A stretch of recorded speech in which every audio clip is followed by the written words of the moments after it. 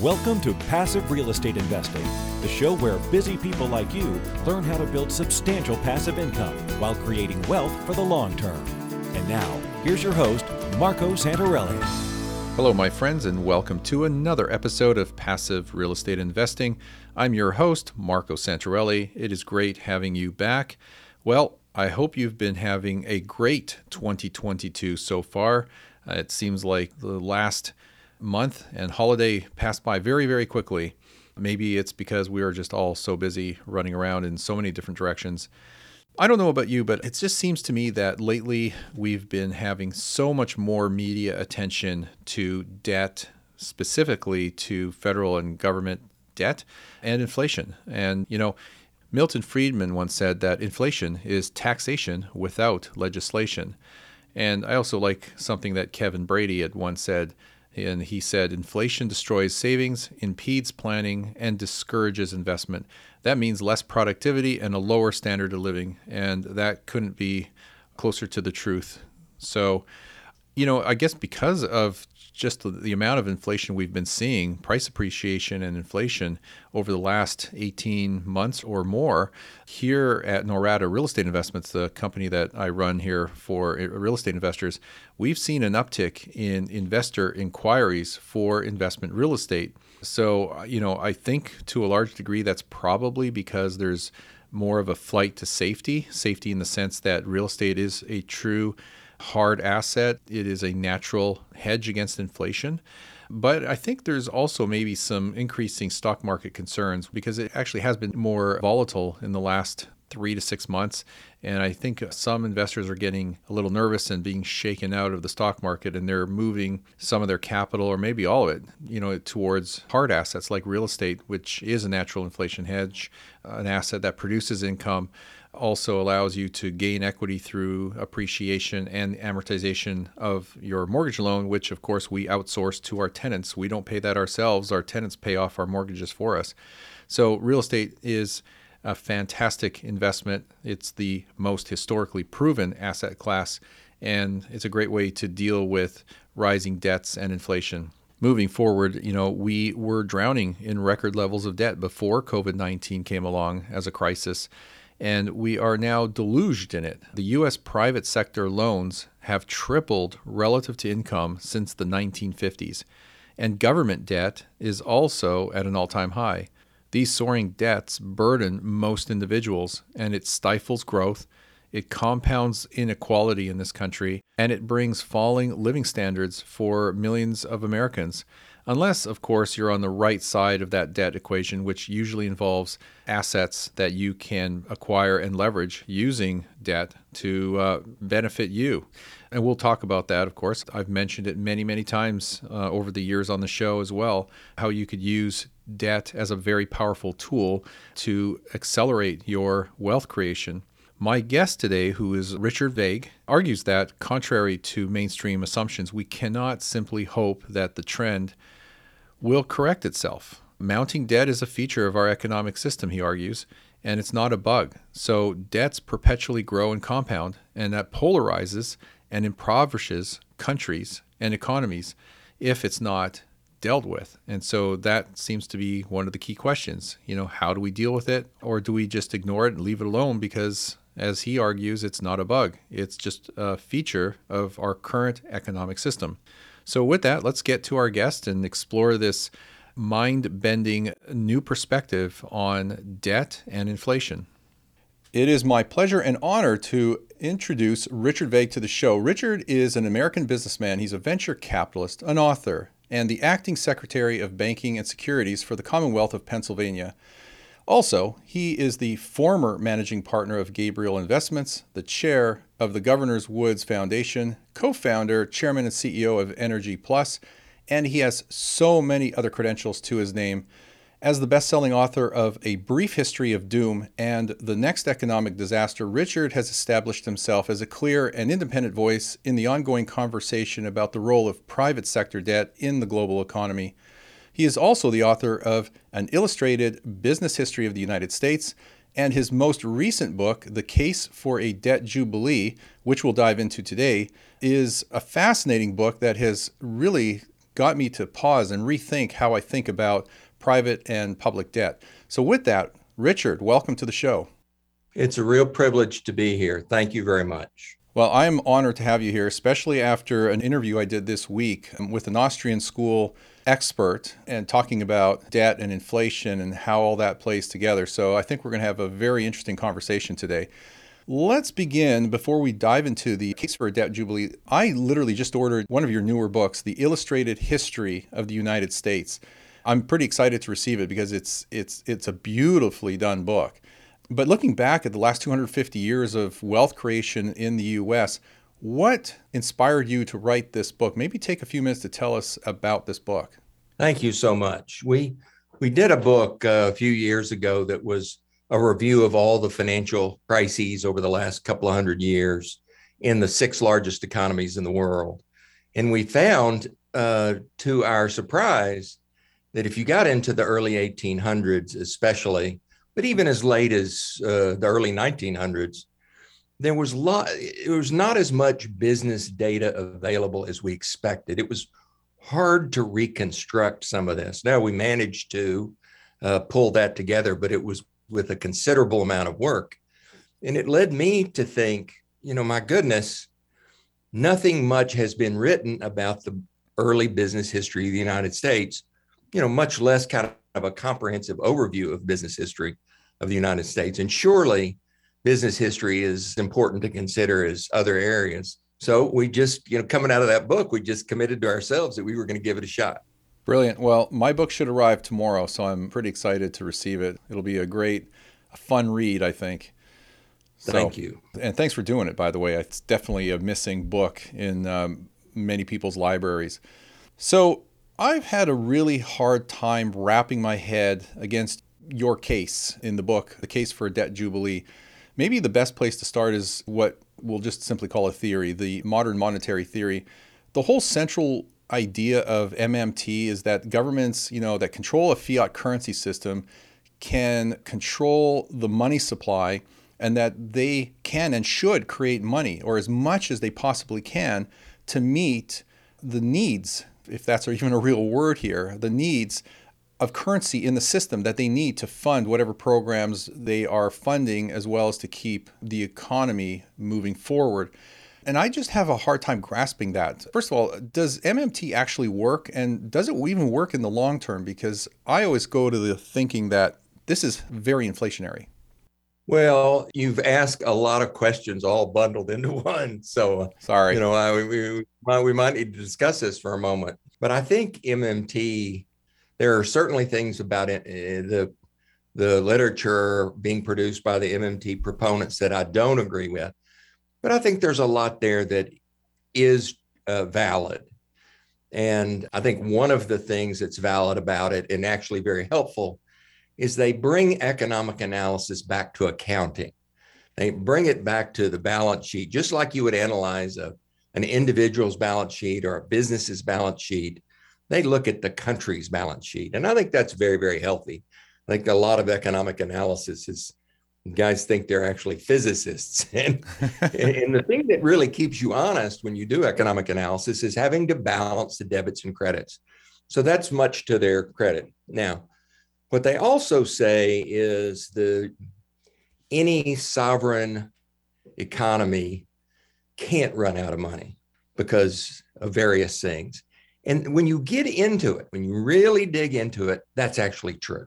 So for example, if the government incurs more debt, they sell securities to do that, which extracts deposits out of the economy. Let's say it's $1 million, but they borrow to spend. So they turn right around and replenish deposits in the system. So the net entry to private sector deposits from a government debt sale is neutral. And folks really don't think about that. So, we could elaborate on that discussion a little bit, but it's genuinely the case. So then you say, well, does that create inflation? And MMT guys seem to put forward an answer to that says yes. If you read Randall Wray's textbook, he doesn't deny that. And in fact, he says the limitation on the amount of debt that can be issued is inflation. So they'll say you can, when the economy's slack, you should incur government spending to kind of push the economy back forward. But once you start experiencing inflation, that's when you should throttle back the amount of deficit spending or GDP. So, there's an element of realism to that. I think there's a couple of problems with that analysis. But, when you read their books, literally, they're kind of separated into two things. One is a technical analysis of how monetary systems operate. And the second is kind of a wish list about if we do spend deficit money, what should we spend it on? And that's where they kind of get into certain policies like basic income and things like that, which, I think are at least worth considering. But I'll say one more thing and then I'll shut up about this. No, you're fine. This is great. There's a lot to unpack there. Is that if you really analyze it carefully and you look at the four major monetary systems in the world, which is the United States, China, Japan, and Europe, and I think of Europe kind of as a whole, and you look at every bit of monetary history since 1945, which is kind of a line of demarcation, to the present, what you would conclude, and you can do this at home, you don't have to be an economist, this data is easy to find, that the growth in debt and the growth in money supply is actually inversely correlated to interest rates and inflation. Kind of the point of inflection, there was kind of a total debt in the economy in any of these four areas was pretty flat up until circa 1980. And since 1980 to the present, debt has exploded, private and public debt, and inflation and interest rates have gone down. So if you're an empiricist and you were honest in your analysis, you would actually conclude that more debt means less inflation and lower interest rates. And frankly, that's kind of where I am. So that's the part that kind of flies in the face of what we often hear and that we've had our mind wrapped around for so long. And what you hear, all the talking heads talk about is that if the monetary policy is to put more money into the system, quote unquote, that leads ultimately, maybe not right away, but as it trickles through the system and works its way to corporations, people, and citizens, that creates inflation, maybe because it's creating more liquidity in the economy for people to spend, which is, where consumers help to drive the economy. But to me, that's inflationary. And you're saying that there's no correlation or an inverse correlation to that. This is the part that I have a hard time wrapping my head around. It's an easy proposition to test. We have relatively comprehensive data on 47 of the largest 50 economies in the world. Wow. Together constitute, let's call it 90% of global GDP. I mean, it's the world. We have all their data. I mean, there's three countries that are excluded because we don't have sufficiently complete data.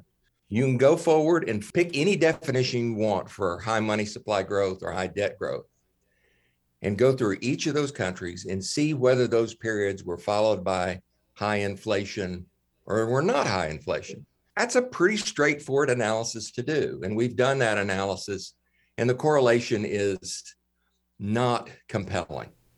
So is that coincidence or is that showing causation?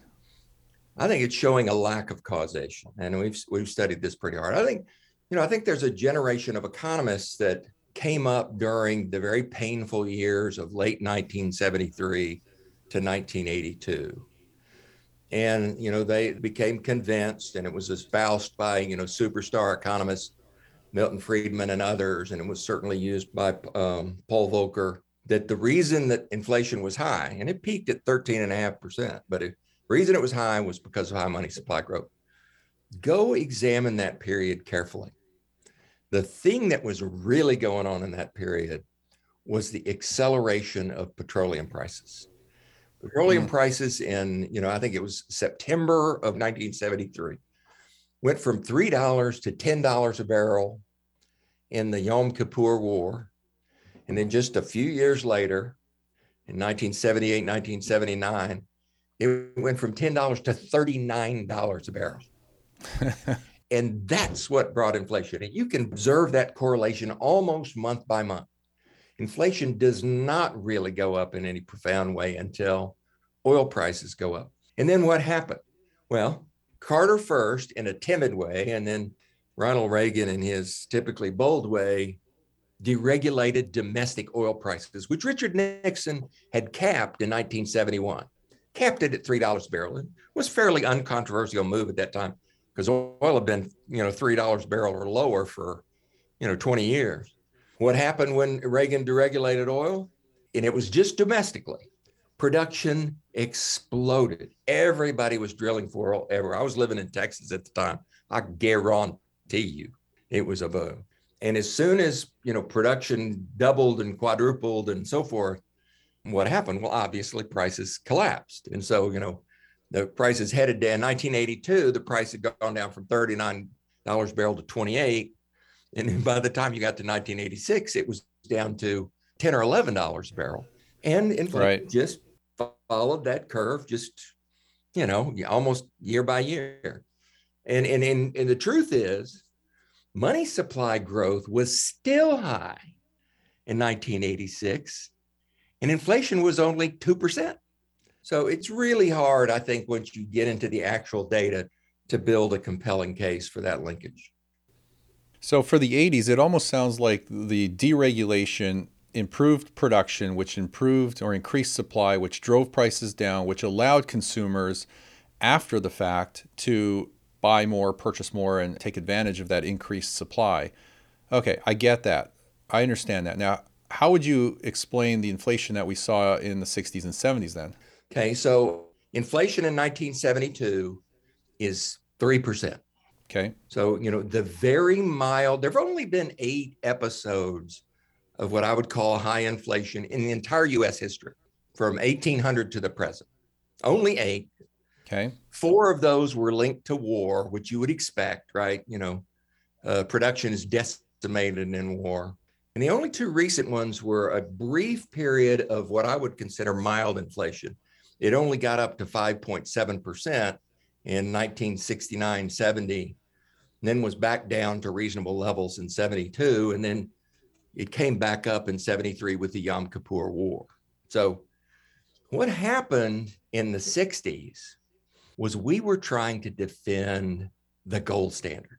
Right. The gold in the United States in the 30s, when we, delinked from gold just flowed into the United States, and we ended up with 20,000 metric tons of gold in the United States, circa, let's say, the mid-1930s. Then we put Bretton Woods into place in the 1940s, and the gold supply was maintained by that Bretton Woods agreement at that $35. But as early as the mid-1950s, the dollar was starting to weaken against this artificial $35 level. Right. So folks started showing up at the Fed, exchanging their dollars for gold for $35 an ounce and selling them on the rest of the world's markets for 40, 50, 60. I think in India for a period of time, gold was selling for like $70, $80 an ounce. And, who wouldn't? So the United States from 1960 to 1970, the supply of gold at the Fed goes from 20,000 metric tons to 10,000 metric tons. Wow. It's a lot. And then, we actually raised rates to try to defend the strength of the dollar in 1961, 62, 63. You go look in the records, they were already worried about the departure of gold and trying to defend it. Inflation didn't raise its little head until 1966. And then just like I said, only got up to about 5.7 and then came right back down when Nixon took us off the gold standard in 71. So to me, there were other factors at play, certainly. But the main thing was us trying to defend an artificial price for the dollar and kind of getting caught. So kind of a curiosity and personal question. I'm just curious, do you fall more in the Keynesian school of economics or the Austrian school of economics? I'm just wondering if you have a political or economic alignment to any of those schools of thought. I'm not closely aligned with either one. I certainly have respect for a lot of folks in both camps. I do think there's room for deficit spending. We've obviously seen that. But I think there's a limitation on growing government debt. And this will be a surprise, I think, to most folks. But if you are an empiricist and you go look at it, the thing that correlates with higher government debt is two things. One of them is lower interest rates, which is actually adverse for the economy at a certain point. It creates asset bubbles, it hurts pensioners and the like. So, it's not all a bed of roses to have declining interest rates. The second thing that rising government debt does, surprisingly, is increase and exacerbate inequality. Right. Yeah. I mean, it guts the middle class, does it not? Absolutely. So I don't have this belief that you can increase government debt in an unlimited fashion, as some folks do. But I think a certain amount of it, particularly if it stays pretty much in line as a percent of GDP, is appropriate. Okay. So if you were to look at, correct me if I'm wrong, this almost sounds like creditism, where we need to drive the economy based on consumers, not on producers, which moves away from the Austrian school's thinking. And if that's true, is there a way to explain inflation as we've seen it, or the lack thereof, through the lens of capitalism versus creditism? Because these seem to be opposing forces the way you're describing it.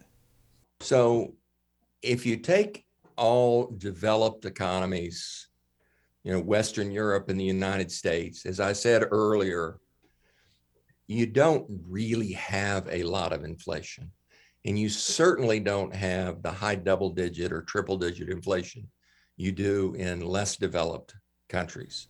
Okay.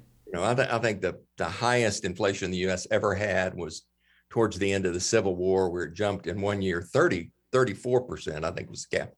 Aside from that, it's rare to have inflation more than, kind of 10, 12% ever. And it's limited to just a very few years. And that's really true across the developed economies.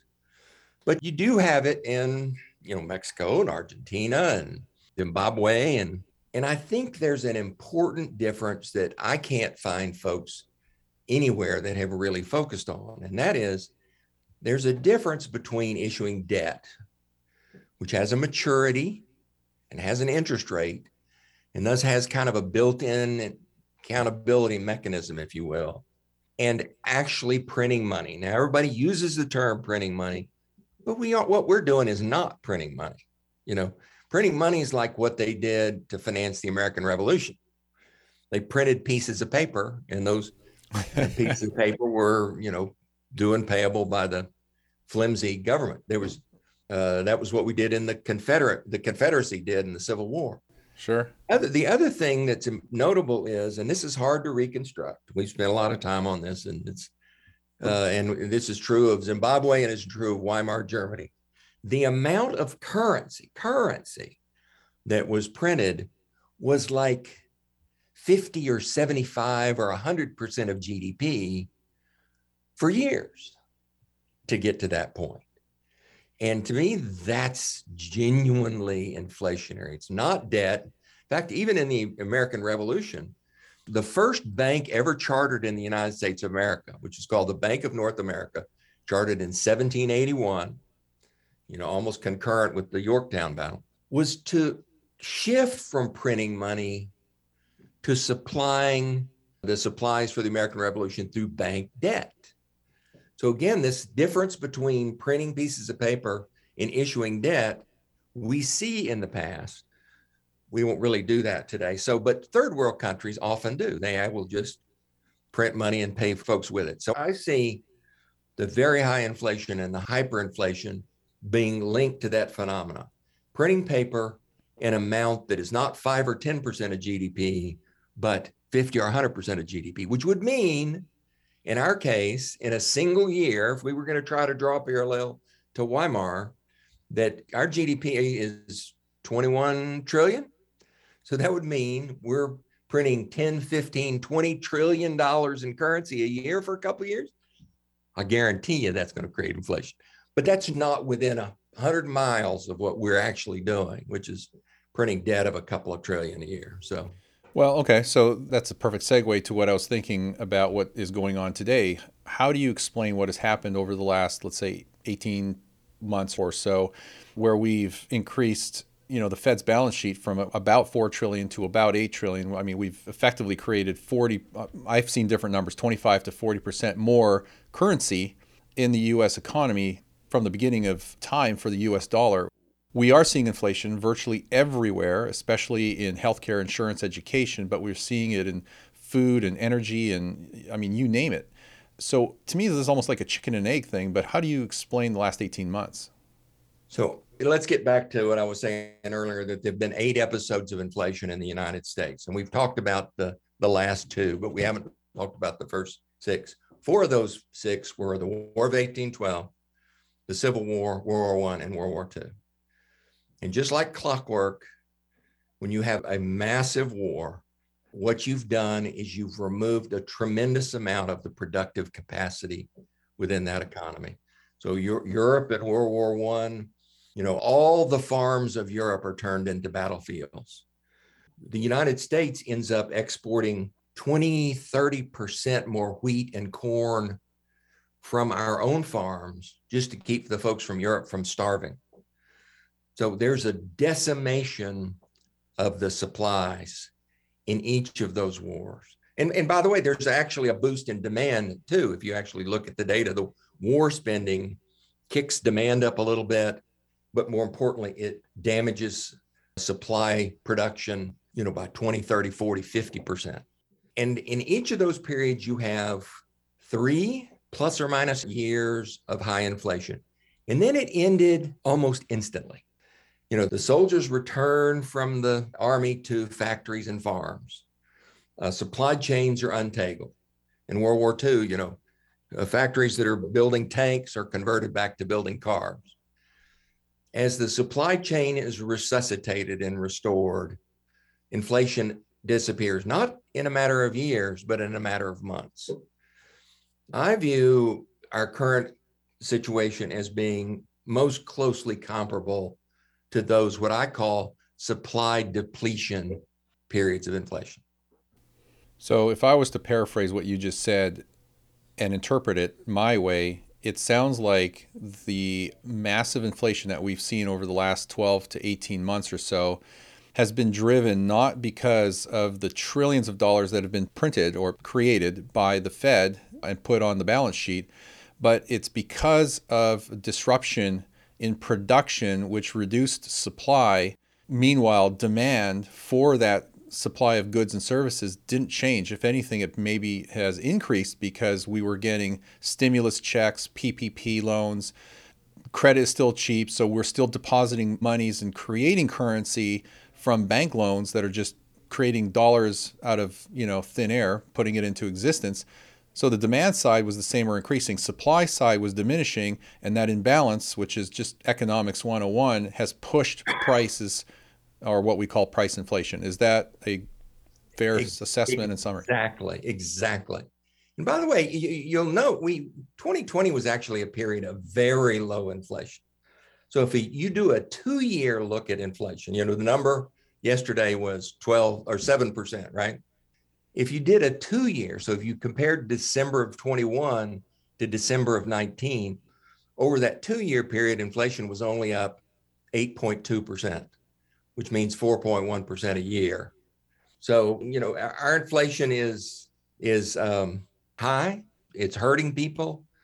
But compared to war-based inflation in prior periods, which typically was 10 or 15%, we're still a little below that. So everything we've talked about makes sense. It's pretty clear, but it's not something that you hear very often or even talk about. Why are the talking heads in the mainstream media and maybe even politicians not talking about what we just talked about here in terms of what is creating inflation? And everybody's so hyper-focused on the quote unquote printing of money and the trillions of dollars being put on the balance sheet. It's just an interesting thing. And I came up in the 70s or 80s myself. One of my very first jobs was running a Fed funds desk in 1979 when Fed funds got up to 20%. It was just mind blowing. that experience is seared into the consciousness of the folks that are the generation of leading economists out there. And so, I think that has really colored everything since that period. And, I marvel people that don't know anything else, the man on the street who Right. doesn't know anything else about economics knows for sure that money supply growth or government debt growth caused inflation. So it's one of those beliefs that just became pervasive. And I think if you're an empiricist and you go back and you really study things, it's not nearly as convincing a thing. So are you saying this is just a lack of education and some level of ignorance? Is that all it is? I hate to put it in that kind of a term, but I think, yeah, I think I've seen lots and lots of inflation studies. I've been pondering this for several years. That'll do this massive research paper on inflation, and the entire spectrum of what they're studying is the United States in the 1970s. There's 47 other countries with a lot of data that you could look at. But no, it's what would you call it? Too narrow of a scope of analysis. Right. Myopia, Well, perhaps. yeah. Well, I mean, I don't say ignorance in a negative light. I mean, this podcast and this show and everything we do, in my companies is all about educating people on financial literacy and financial education. And so when I talk about ignorance, I refer to ignorance as being expensive. I mean, people think ignorance is bliss, but the reality is ignorance is expensive because you need to educate yourself, especially financially. And what you don't know is actually costing you opportunity, time, and whatnot. I'd love everybody to pick up a copy of your book. I think it's a great read. So, a few questions here as we wind things down. Your book is about consumer debt forgiveness, for the most part, I would assume. Yep. And you make a compelling case. So, kind of a two-part question. Like, what is the case for a debt jubilee? Because that's essentially what you're talking about. Well, let's start there before I ask you part two. Well, something that I stumbled across maybe 10 years ago now is the fact that total debt, which is public and private, as a percent of GDP, and GDP is a proxy for income. So the debt to income ratio of every country in the world, basically, certainly every large country, always goes up. And that was an astonishing thing to me. I can remember when we first pulled the data together, which we did back in those days. There wasn't an OECD database and some other things. We had to make a big effort to pull this together. And when I saw the fact that for all the major economic regions of the world, the ratio of total debt to GDP always grew, except for periods of intense calamity. So that ratio actually improved during the Great Depression. That contraction, by the way, caused a lot of misery. But, we can go back as far as we want. In the case of the United States, we can reconstruct that pretty well all the way back to the early 1800s. But we can push it back pretty far in a lot of economies. It always goes up. Well, if you were talking about an individual and their debt to income ratio always went up, or if you're talking about a company and their debt to income ratio always went up, we would know without having to do a lot of analysis that there was trouble ahead. Right. Bankruptcy. Well, all the nation's aggregate debt is the sum of all the household and corporate debt in that country. And so my conclusion is that over indebtedness is built into economies. And that leads you to the question, well, what should we do about it? And, the book goes into great detail about this. You've got to deleverage, but the conventional mechanisms of deleveraging, inflation, growth, actually don't work. We can't find examples of them. One of my chapters goes into great detail about this. So, kind of the flippant remark that a politician or economist might make that says, oh, we'll just outgrow it. You can't outgrow debt because it takes debt to grow. And so, by process of elimination, all you're left with is some kind of debt amnesty, some process for expedient dealing with debt that can't be paid. Bankruptcy laws are a form of debt amnesty. It's a difficult form, but you have, student debt's gone from 500 million to $1.8 trillion in just a few years. is one example. So our book posits, a way for young adults to accelerate the relief from student debt through community service. I'm not making the same recommendation that Bernie Sanders made, that we just wave a magic wand, get rid of it, because there's an element of unfairness to that. But nor am I saying no to the idea, because we need forms of structural debt release almost as a safety valve within our economy. And so we've tried to, in the book, to put forward areas of ways of approaching debt relief that have an element of fairness to them. So when you're talking about the U.S. government and world governments, you're not talking about a form of restructuring of their debt. You're actually talking about true forgiveness. Yeah, in the private sector, I'm talking about true forgiveness. It's a harder nut in government debt, but in the private sector, yeah, I'm talking about principal reduction or principal elimination through some mechanism that's ultimately deemed fair. Interesting. Okay. All right. Okay, so just wrapping this part of the conversation up, just a question on deregulation. Do you think deregulation is part of the solution going forward? Well, we've examined all the financial crises in American history in great detail. Yeah. And we had crises in 1792, 1797, 1819, 1837, 1857, 1873, 1884, 1893, 1907, 1914, 1929, 1987. So, I say all that to make a point. Every single one of these, and this is one of my earlier books called A Brief History of Doom, and every one of these, they were precipitated by runaway private sector lending. In the mid 1800s, it was massive overlending in the railroad business.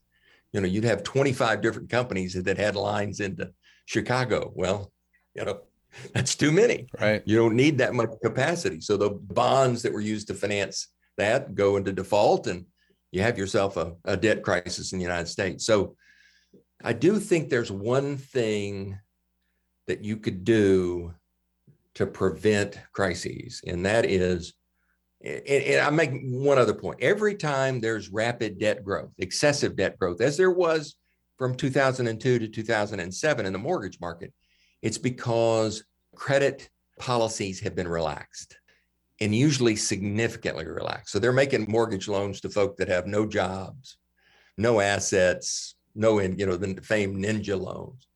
That's true as far back in time as you can look. Folks just relaxed covenants, got rid of requirements, lowered ratio requirements, and so forth, which means we're making loans that aren't creditworthy, and banks are going to have losses, potentially fail. So the one area that we advocate is at some level, folks need to monitor the aggregate private sector lending, and it gets excessive. And that threshold is very high, by the way. You can have a lot of growth without triggering the alarm bells. I think that there's some action that needs to be taken to prevent the crisis. You mentioned the word crises at least a dozen times, maybe two, and it just seems there's an anchor there every time we have inflation. Do you have an indicator or some sort of algorithm that you follow or look at that helps to predict economic crises and the impact it might have? For what I call banking crises, the answer is yes. We have a rough rule of thumb. If you have growth in private debt to GDP of over 20% for 4 or 5 years, that's the warning signal. That equates to about 4% growth in 1 year. And that's in GDP adjusted debt. When you say GDP adjusted, sorry to interrupt, by adjusted, do you mean you're removing the government spending out of the GDP? It's just private sector debt divided by GDP. Okay. So the GDP increased 10% and private lending increased 10%. That's zero increase in private debt to GDP. So if you have a level of debt that's occurring that where the growth is higher than that, you need to start looking more deeply into the issues. Got it. Interesting. Okay. Last question. This show's about education. That's something we're really big on, and I'm a big believer in. And what role do you think education plays in finances and wealth creation? Kind of a teed up question, but I'm going to ask you anyway. Well, I'm a huge believer in lifelong learning, and that's I think why your show is so terrific. Right. And why your show's so valuable to folks. Thank you. Folks need to learn and they need to relearn because, most of what I learned when I was 20 and 30 has since become obsolete. So you kind of got to stay current. So, I think you guys do a superb job in that, but remaining on top of things is essential. Good stuff. Great. Well, before we give out your contact information, any final thoughts for our audience before we wrap up today? Just deep appreciation for the opportunity. Awesome. Richard, it's been an honor having you on. Share with our listeners where they can find more information about you, your work, and especially your books. And I've said it twice now, I'm going to highly recommend people pick up a copy of The Case for a Debt Jubilee, as well as The Illustrated History of the United States, which should arrive from Amazon tomorrow. And I'm excited to get my hands on it. So please share all your particulars and contact information. Well, it's very easy. My name is Richard Vague, and the last name is spelled V as in Victor, A-G-U-E. So it's richardvague.com. Beautiful. Well, we'll put all that in the show notes on the website, in the transcript, and in our newsletter, so everybody gets their hands on it. Richard, it's been an honor having you on. Thank you for all your information and good work. Keep up the fight, and I hope to have you on again later this year. Thank you very, very much. Thank you. Well, I hope you enjoyed today's episode. If you haven't listened to the last episode I did with Jeff Deist titled Inflation and the Economy, be sure to listen to that. It's an interesting complement to this episode, and it shows or poses some slightly opposing views on the topic of debt and inflation. I think the two go well together, and it gives you a lot of food for thought. So be sure to take that one in as well. Remember to subscribe if you haven't done so already. It takes just 2 seconds, and that way you are notified every week of new episodes. And share this with your friends. I mean, why not? If you have like-minded individuals that you like to talk about various topics from investing to economics, markets, tax strategy, and whatnot, this is a great show for them. So do them a favor and share the show with them. That is it for today. Thank you for listening. See you all on our next episode. Are you on track to achieve your financial goals? Income-producing real estate is the most historically proven way to accumulate wealth and has created more financial freedom than any other means. Norada Real Estate provides everything you need to invest in the best turnkey cash flow rental properties. Our simple, proven system will help you create real wealth and passive monthly income. Get your free strategy session with our knowledgeable investment counselors at noradarealestate.com. That's NORADA realestate.com. Nothing on this show should be considered specific, personal, or professional advice. Please consult an appropriate legal, tax, real estate, or business professional for individualized advice. For distribution or publication rights and media interviews, please contact the host.